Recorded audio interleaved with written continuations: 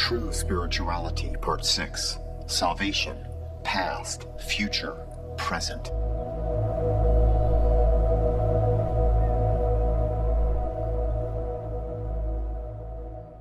The Bible teaches that due to a rebellion, human beings fell at a specific point in history.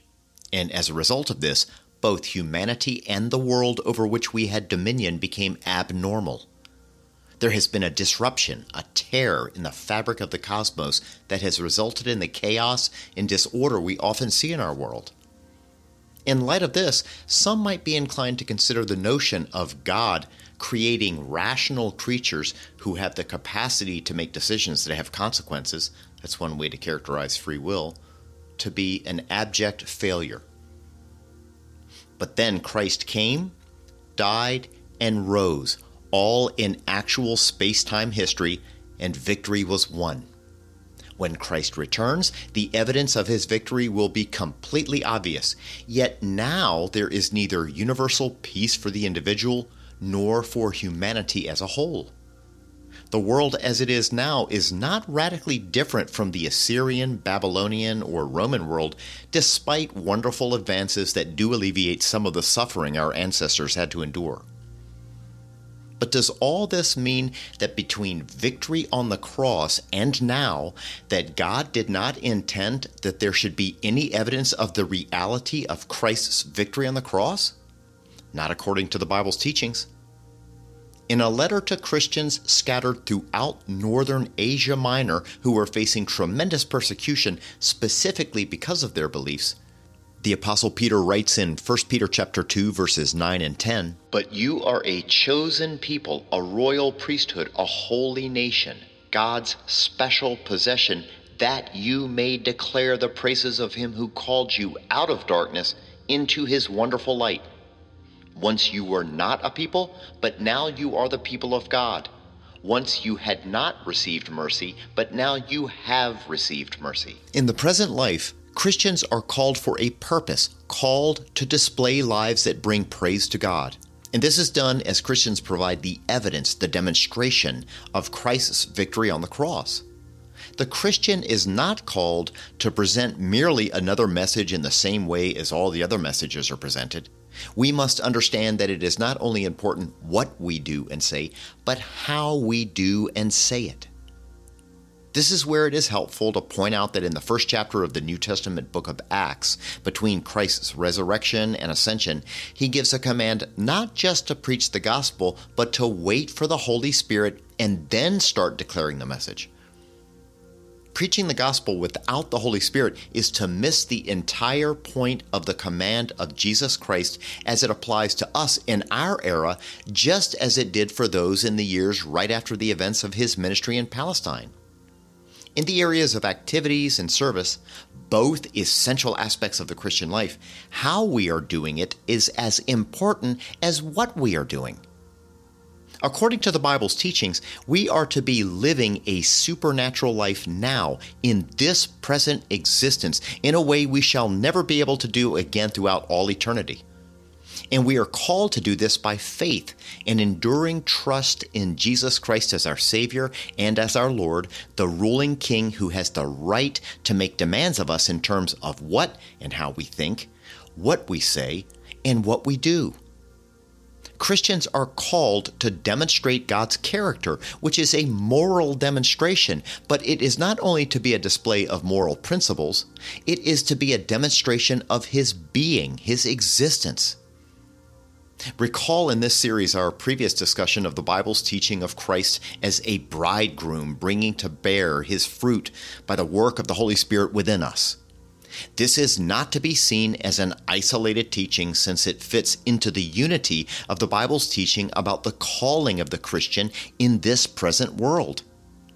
This is the second element of biblical teaching we have considered, with the first being the Bible's teaching in regard to the supernatural nature of the universe. That ultimate reality consists of two strands, the natural/material realm that is seen, and the supernatural/spiritual dimension that is normally unseen. The next element has to do with the nature of salvation. When I truly accept Christ as my Savior, the Bible says God declares me justified right then and there. What does that mean? God, as the judge, declares my guilt gone. That's a judicial declaration upon the basis of the finished work of Christ. I deserved the full judgment, the full wrath of God for my sin, but the moment I placed my trust in Jesus, what He did on that cross is applied to me. It is the greatest of all conceivable exchanges. It is the Son of God taking my place, thereby bearing my judgment upon Himself.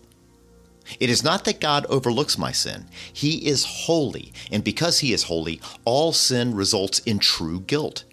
But when I accept Christ as my Savior, my sin has been punished in Christ, in history, space, and time upon the cross.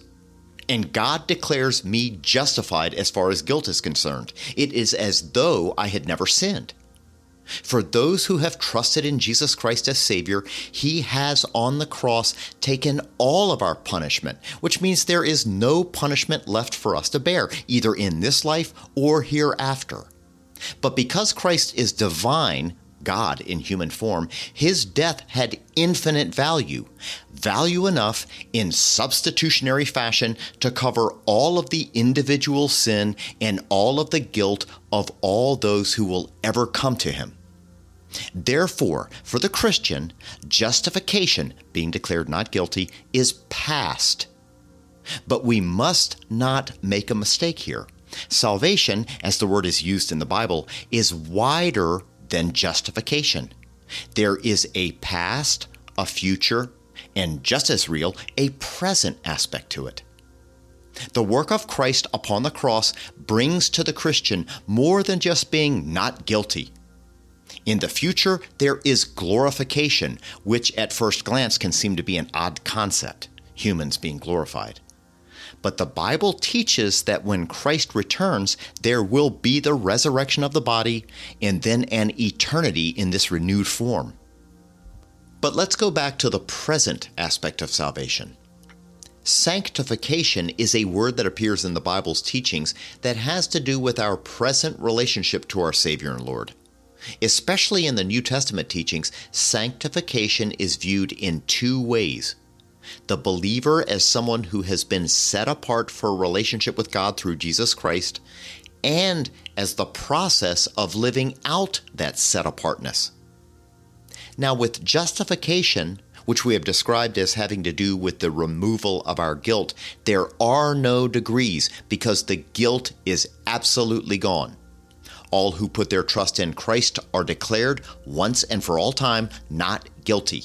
Record expunged, rap sheet shredded and burned in an all-consuming fire.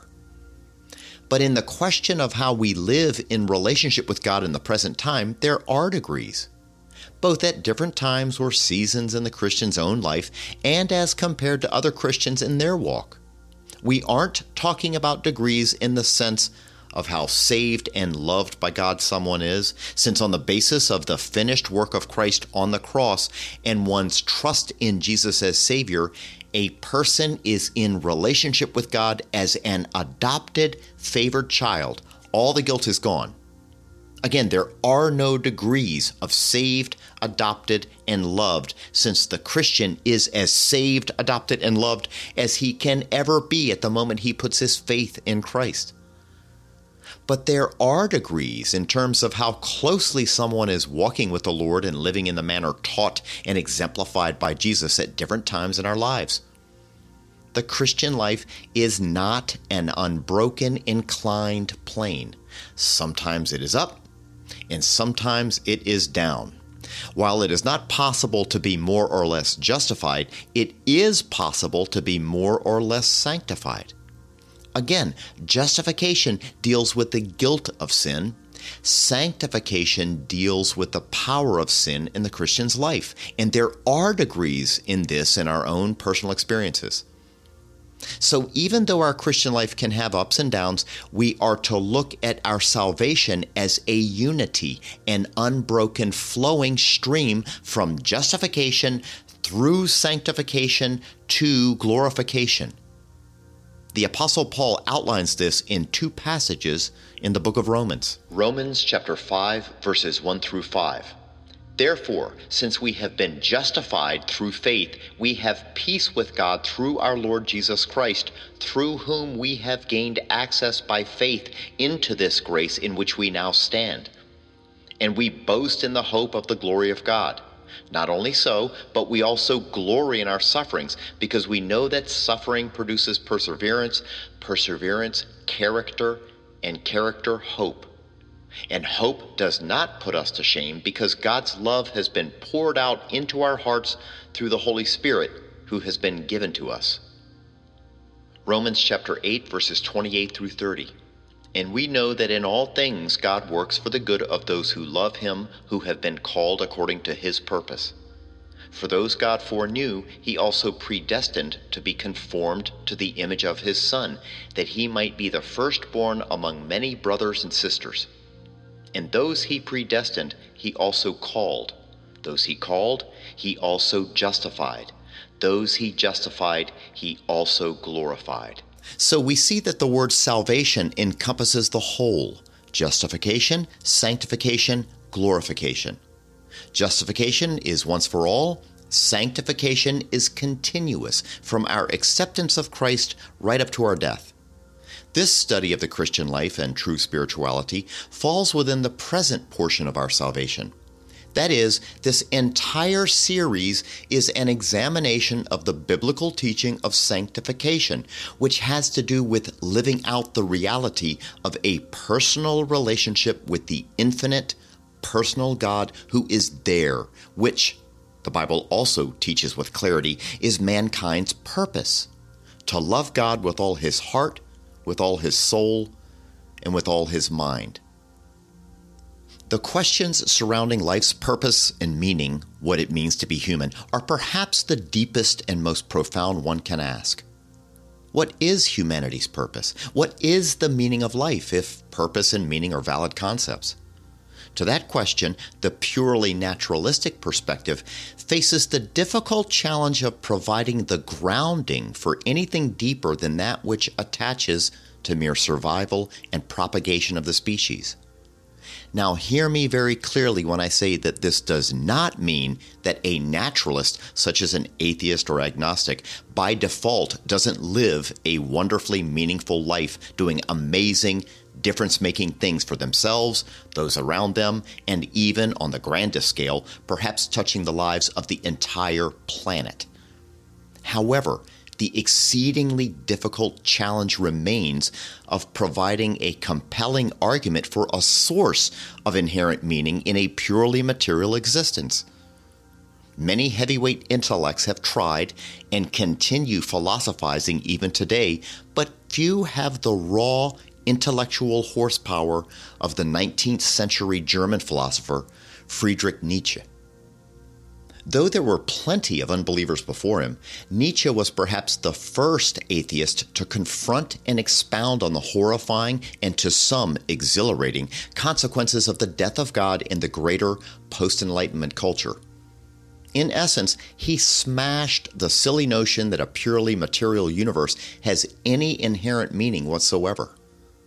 Nietzsche recognized that you can get rid of God only if you also do away with innate meaning, since as long as a sense of purpose and meaning appears to be built into the human psyche and our overall sense of what and who we are, one has to account for why that is the case. What is the ground from which our sense of meaning and purpose in life springs?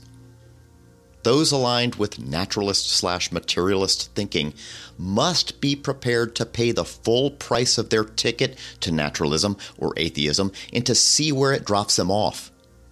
Nietzsche wanted to look life squarely in the eye with no God to obstruct his vision, and the picture he saw was jarring.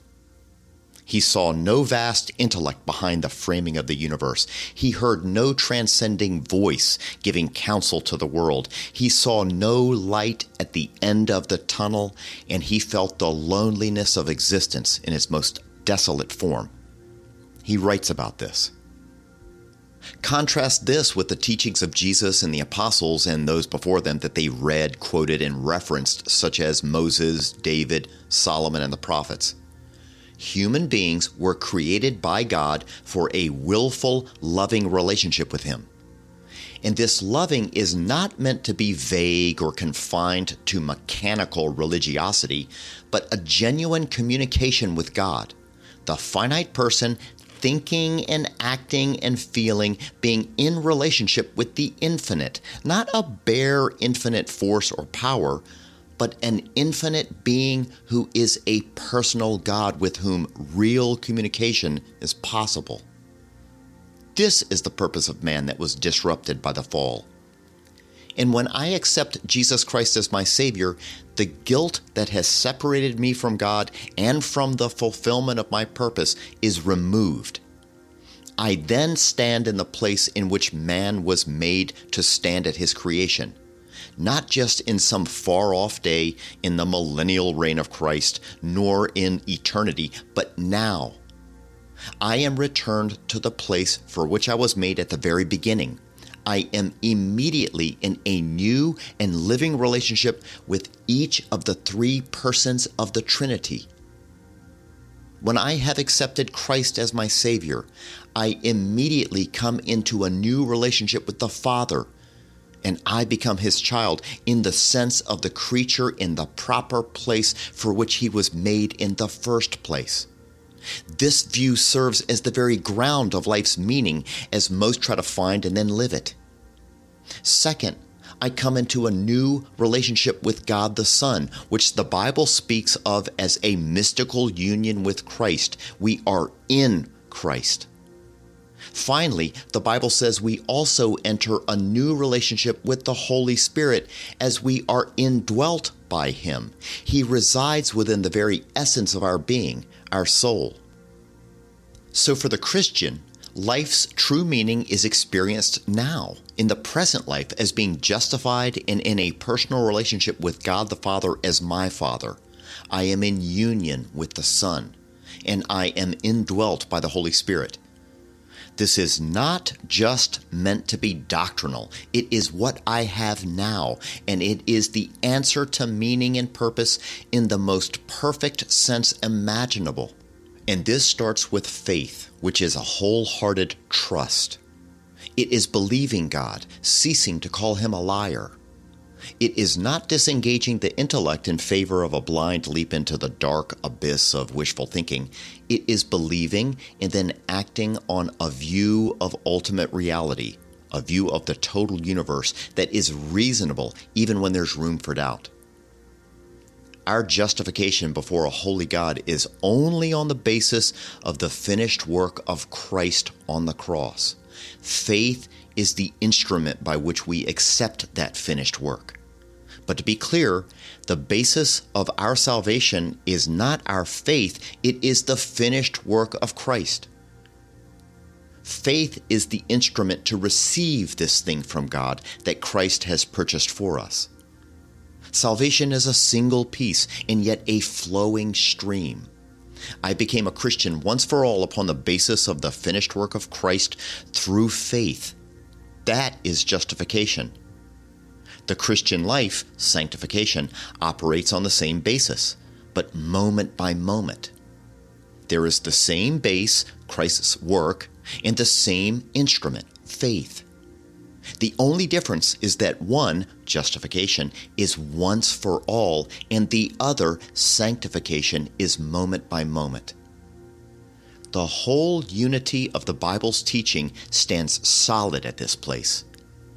But the how of the Christian life isn't in our own strength, but through the power of the crucified and risen Lord, through the agency of the indwelling Holy Spirit by faith, moment by moment. This is true spirituality.